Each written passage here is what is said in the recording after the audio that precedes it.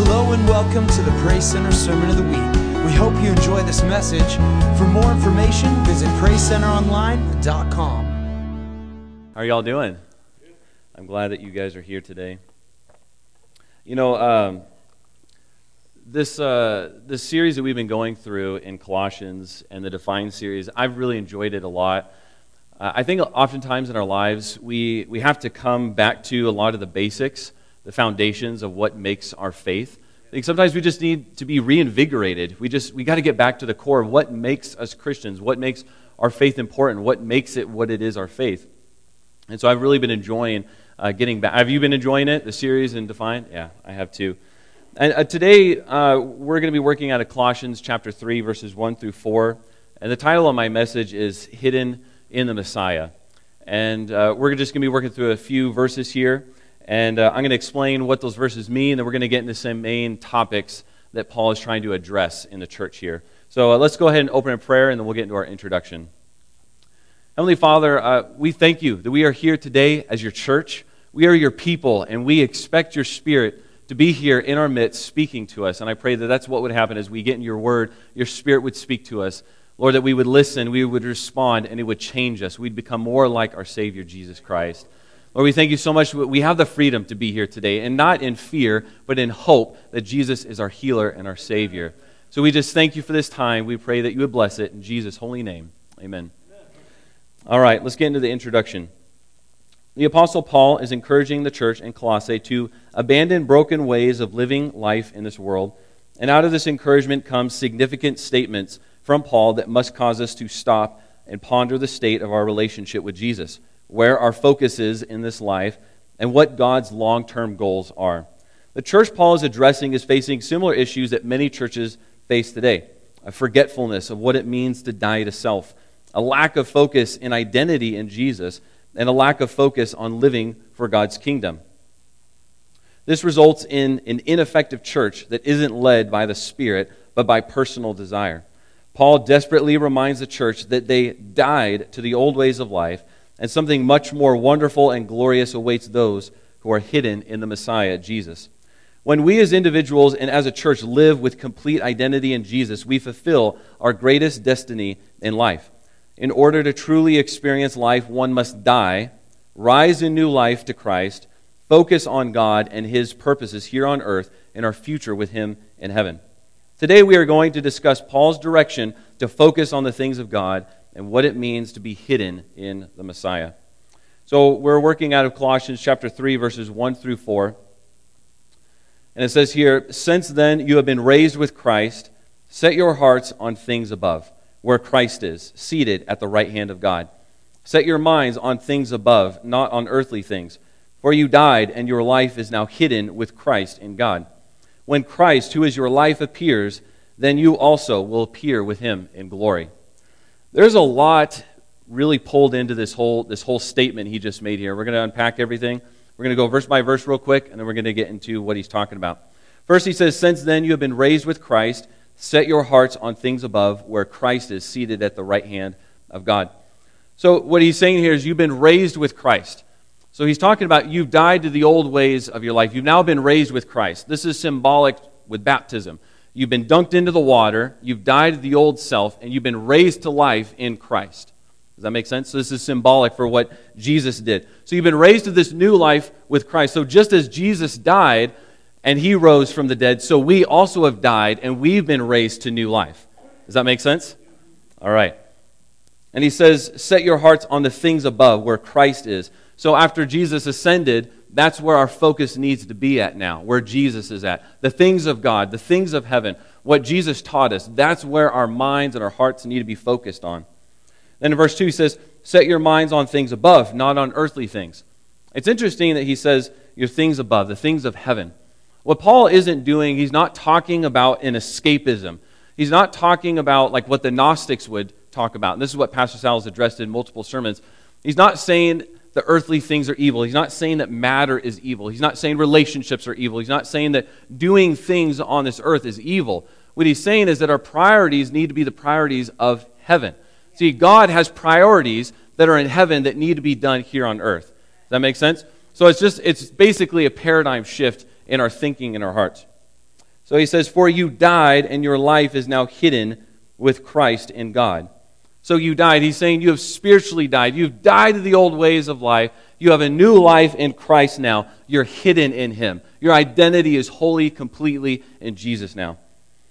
And when Christ, who is your life, appears, then you will also appear with Him in glory. Now he's talking about when Jesus is revealed to the world, we will also be revealed with Him in His glory. He's talking about the end times. He's talking about when everything is done, when He's judged everything, we will be revealed with Jesus in Him, hidden in Him, in the glory of God. Amen? Amen. Amen. All right, so now we're going to get into the topics of what Paul is talking about here. The first point is the believer must die to self, must rise up in new life with Jesus. The believer must die just as Jesus died.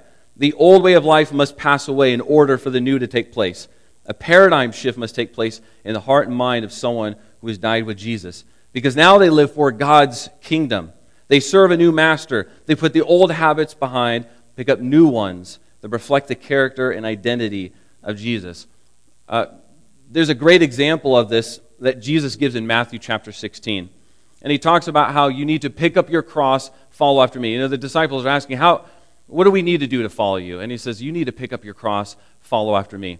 Really what he's doing is giving a twofold prophetic word here. One, he's talking about his own future death. Disciples really have no clue what's coming. They have no idea that their Messiah is going to be crucified. You see, in the eyes of the Jews, they're thinking he's going to deliver us from Rome. He's going to be our conqueror. He's going to reestablish Israel as the light and the beacon of the world. They have no idea that Jesus is going to be crucified, even though he tells them over and over. So he gives them a prophetic word of what is to come for him, but he's also giving them a prophetic word. What do you need to do to be a follower of me? What do you need to do to be a disciple? And so he says, you need to pick up your cross. So just as Jesus carried his cross on the way to the skull to be crucified, so we daily pick up our cross and say, I die to self. I die to my way of life, and my life is now in Jesus Christ. So it's a really brutal picture. I don't know if you can imagine what that would feel like, carrying a cross on your shoulder. It's not fun. It's not grand. It's a brutal picture, but it's something Jesus wanted his disciples to get. If you truly want to follow me, this is what you have to do.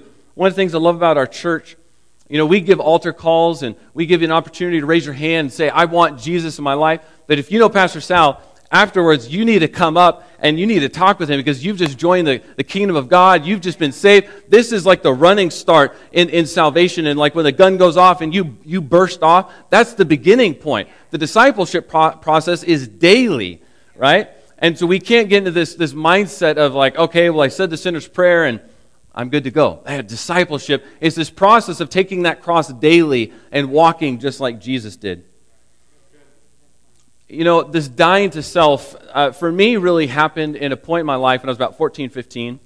And I got baptized about that age. And I wanted to wait until I was about that age because I knew that I wanted to wait until I was completely, fully committed to serving Jesus. That I guess maybe I was a little hesitant, but I just knew that when I be baptized, I want the world to know I'm following him. Everything is for Jesus. So about 14, 15, I get baptized. I will admit I was expecting to be like, you know, in the Jordan River and doves to come out of the sky and for this, you know, amazing, you know, prophetic words to be given how I'd be the next Billy Graham and just, you know, like that you know, I'm joking, but, you know, I just had this grand idea of what it would look like. And, you know, it was really cold. It was wintertime, and so we were in a pool in somebody's backyard, so it wasn't as grand as the Jordan River. But in that moment when I was baptized, something happened when I came out of the water, and I said, yes, this is now the time where I say completely, I am yours, Jesus. I'm your disciple. Do with me what you will. And so after that, I just got passionate. Everything began changing in my life at around that age of 14, 15, and everything had to be about God's kingdom. I didn't know how to do it exactly, so I just went and told people about Jesus. Any person I could find, I'd want to pray for them, give somebody food if they were hungry, tell people on the street about Jesus. Whatever I could do, I was going to do it. I remember one time when my friend and I went to Ocean Shores on a little vacation trip, And I'm just like, dude, let's just walk up and down the street, just tell everybody about Jesus and pray for him. He's like, all right. So we just start doing it. So we just walking up and down the street, and some people are like, stay away from me, right? Coronavirus, But a lot of people wanted prayer. A lot of people wanted to hear about Jesus. And that was the only way I could express myself in the moment, because I just had to do something, right? I'm a disciple now. I have to work for the kingdom now. I've got to get the word out. I was passionate about it. And that kind of leads us into our next point here, in that we have to have a high focus on the kingdom of heaven. See, Paul wants the church to put all their focus on the things of heaven and not earth. This doesn't mean daydreaming about the afterlife and disengaging from this life. You understand? There's a difference. Like, we have a focus on the life to come, or focus on the things of God, but we don't disengage from the culture. We don't disengage from people, because that's not the mission that Jesus gave us. In fact, it's the opposite. Through the cross and resurrection of Jesus, the kingdom of heaven has been inaugurated here on earth. The reign of Jesus has come, and the heaven is now coming together with earth. Do you hear that? The reign of Jesus started when he came to earth. It came, and it's going to be fulfilled one day when he returns. So we are stewards of the kingdom that he has now established here on earth. I'm going to prove to you that the kingdom is here and now, and it is also coming in its fulfillment. So Jesus, the disciples asked him, Jesus, how do we pray? We don't know how to pray. And Jesus, he gave them this really basic prayer, but in this basic prayer comes this fundamental theological statement of what he expects from his disciples and how they ought to live their lives. So he says, this then is how you should pray. Our Father in heaven, hallowed be your name. Your kingdom come, your will be done on earth as it is in heaven. Give us today our daily bread, and forgive us our debts, as we also have forgiven our debtors. And lead us not into temptation, but deliver us from the evil one. And verse 10 really is the focus here. He says, your kingdom come, your will be done on earth as it is in heaven. So what is Jesus doing here? He is trying to establish with his disciples that God reigns in heaven. There is an authority, there's a rule, there's a kingship that is perfect in heaven. Jesus is now bringing that reign down into earth. We as disciples now need to expand that reign of Jesus, that kingdom here on earth. Does that make sense? I think a lot of times we hear the phrases, the kingdom of God, the kingdom of heaven. What does that even mean? It seems vague, but it's really not vague at all. The kingdom of God is heaven. It's his rule. It's his authority in heaven. So when Jesus came down, he says, now I'm establishing my kingdom here and now. One day it will be completely fulfilled, but our role as disciples is to bring that about. So, as disciples, what are we supposed to do? How are we supposed to bring about this kingdom? Well, Jesus gave us the perfect example. Let's just think about, what is heaven like? There's no sickness in heaven, right? In God's perfect kingdom in heaven, there's no sickness, there's no disease, there's no brokenness. So what did Jesus do? He came down and said, this is my Father's kingdom I'm establishing here. I'm going to pray for people and they're going to be healed. What did he want his disciples to do? To pray for people so they would be healed, right? There's complete provision in heaven. We're not going to lack in anything. So what did Jesus do? He broke the bread and the fish and fed people. So what is our mission then? To provide, to help, to come together as the body of Christ, to support each other and to support our community. That's establishing the kingdom of heaven. So Jesus gives these examples. There's no oppression from the enemy in heaven, right? So what did Jesus do? He delivered people from oppression, from demons. So what did he tell his disciples to do? Deliver people from demons and oppression, addiction. Get that out of their lives, because that's the perfect will of God's kingdom in heaven. So that's how we establish God's kingdom of heaven. He gave us the perfect example to do, and then he gave us, what did he give us to accomplish it? The Holy Spirit. Now we have God within us, the ability now to do exactly what Jesus did, to spread that kingdom all about. Why do you think Jesus said it was better for him to go and for the Spirit to come? Because he was one, and now we have many with God dwelling within us to do the work that Jesus started. Are you catching that? You have a role and a responsibility as a steward in this kingdom. So, for a number of years when I first started at Tacoma Screw Products here in town, I just prayed and prayed for a number of years. I just wanted another believer to come along. No one in my work was a Christian, And I don't know about you, but there are times in my life, I don't know if you feel this, but you're like, God, I feel so alone. You feel like there's nobody that can jive with you, that has the same beliefs as you, and you just feel like you're this tiny little candle in the midst of a lot of darkness, and that's how I felt. And I love the people at my work, but when you're the only believer, sometimes you just feel like that. And so I prayed and I prayed and I prayed, and finally God answered my call, and He brought Corey. I wish Corey was here. And Corey came to my work, and I was super excited about it because I'm like, yes, I got a believer here. And Corey he fit into our workplace so well. And I cannot even tell you, it's like God just designed our workplace for him. And somehow he has this perfect way of just showing people the kingdom of God all day long. Whether it be in conversations about life or work, somehow he's always able to bring scripture into it, or how God has done something in his life. And I'm looking at it and I'm like, dude, you're making me look bad, man. I mean, he's an evangelist. He just knows how to incorporate everything of the kingdom of God in his life. And so I'm taking lessons from him, and I'm like, oh man, that's great. I need to figure out how to do that too. But what I've seen is how we as Christians can't segregate faith from work or from our home or from church or from our communities or whatever we're doing in our lives. Our faith has to permeate everything that we're doing, and He's given us the Spirit to be able to how to do that. Does that make sense? All right. So now, our third point, we get into sharing in the glory of Jesus. Paul points out that we are hidden in Christ. And this twofold image declares that our identity is wholly and completely in Jesus. He covers us with His love and mercy, and we are no longer to identify as ourselves, but to identify as in Him. Second, we are revealed to the world as Jesus. As we work towards expanding the kingdom of God, all people we love and minister to shouldn't see us, but they should see Jesus. We are so fully enveloped in who God is and His character, we decrease to nothing just as Jesus decreased to nothing on the cross in order to save us. We act like Jesus and represent the Father in all His mercy and His kindness, just as Jesus did when He hung on the cross and prayed for the forgiveness of His murderers. So also we find ourselves hidden in Christ and act in love as He did.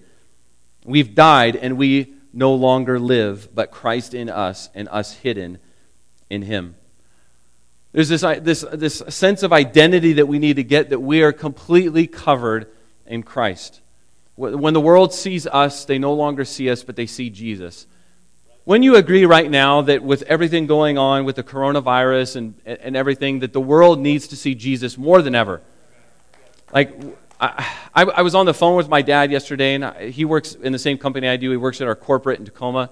And I just asked him, I was like, what's the attitude of how things are going over there? And he's like, people are panicking. I mean, people are nervous and scared. And, people are lining up outside of HR just wanting to know what's going to happen with, the economy and what if I have to stay home? Am I going to get paid? And there's fear and panic. And my dad is just kind of like, I'm fine. I got this. And I love my dad's confidence, but I saw that that's the confidence of Jesus in him. It's not that he's just, he's taking precautions too. It's not that he doesn't care, but it's that his confidence is in Jesus now, his healer, his Savior, and he knows that we cannot have fear in our lives. And so I thought, we have to be so enveloped in Christ right now, so covered in Him, the world doesn't see us anymore.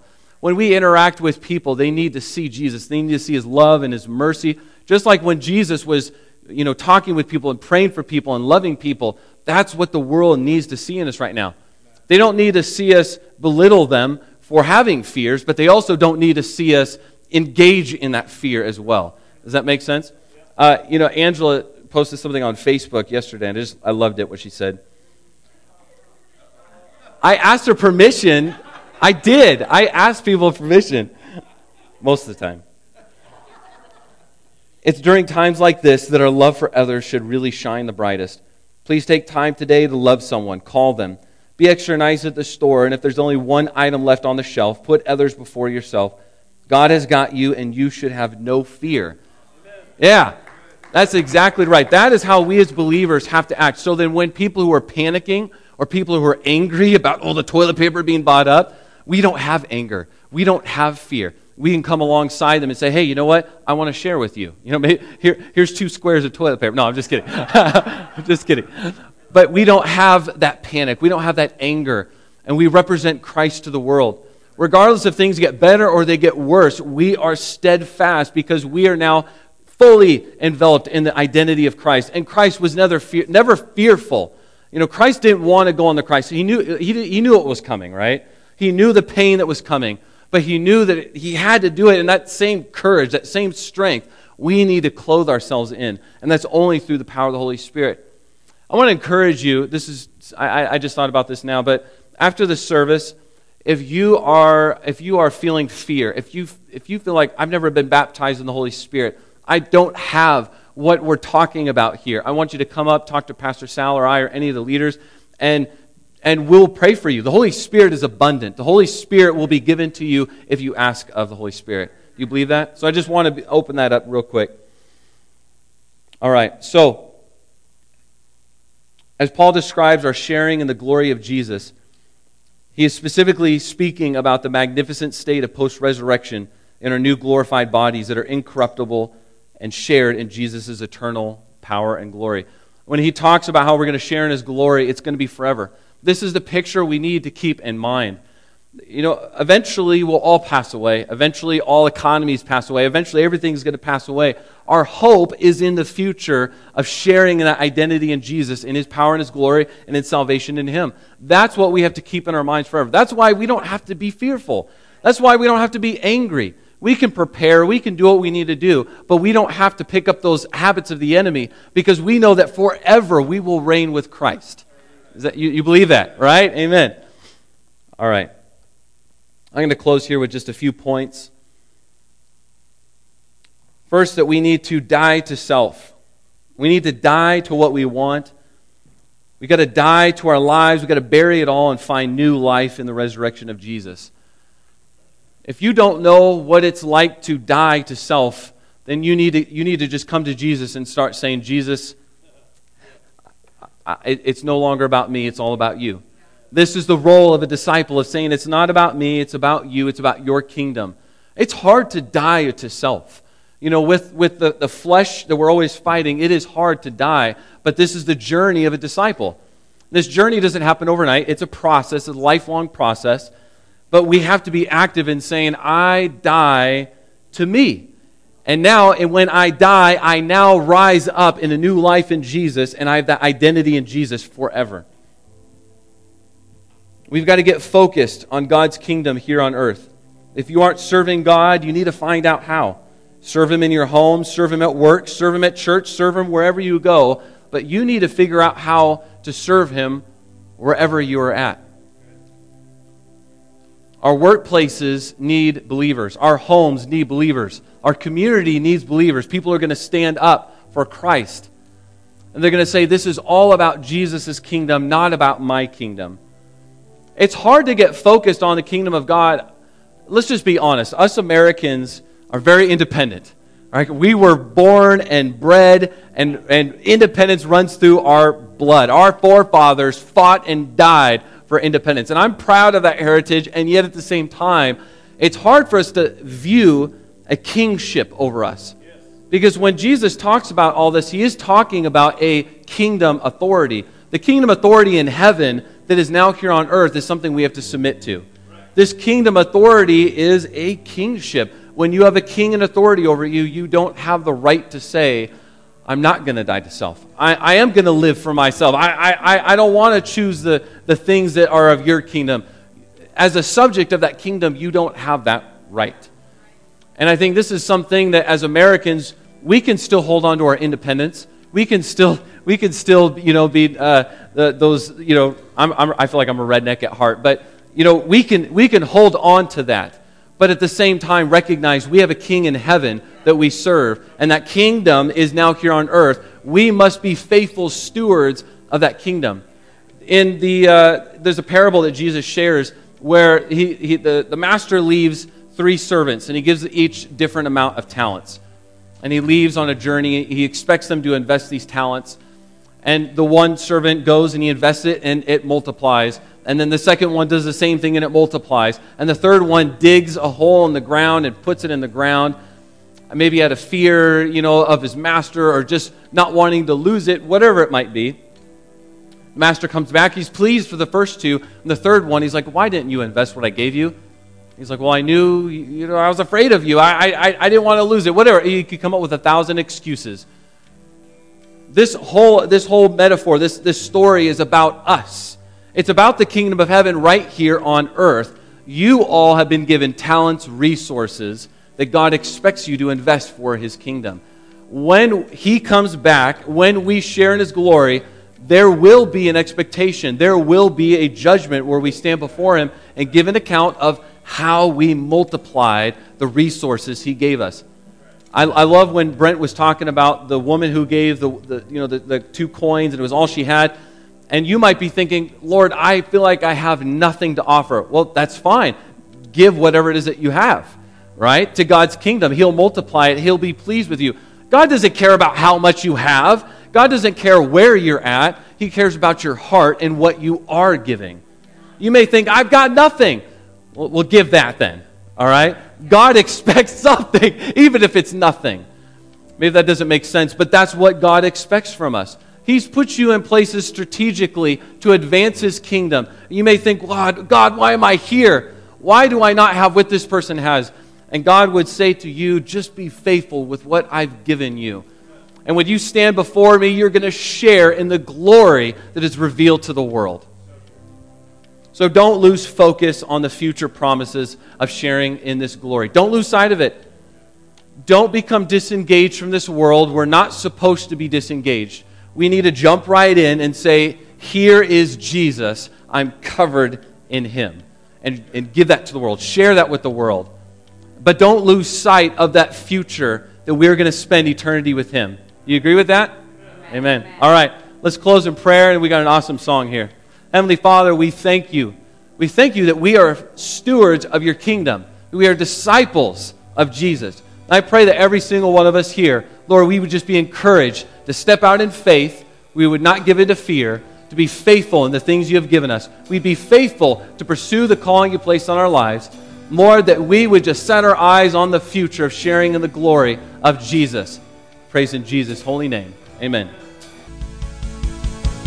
Thank you for listening to Praise Center's Sermon of the Week. Don't forget, for more information, visit PraiseCenterOnline.com.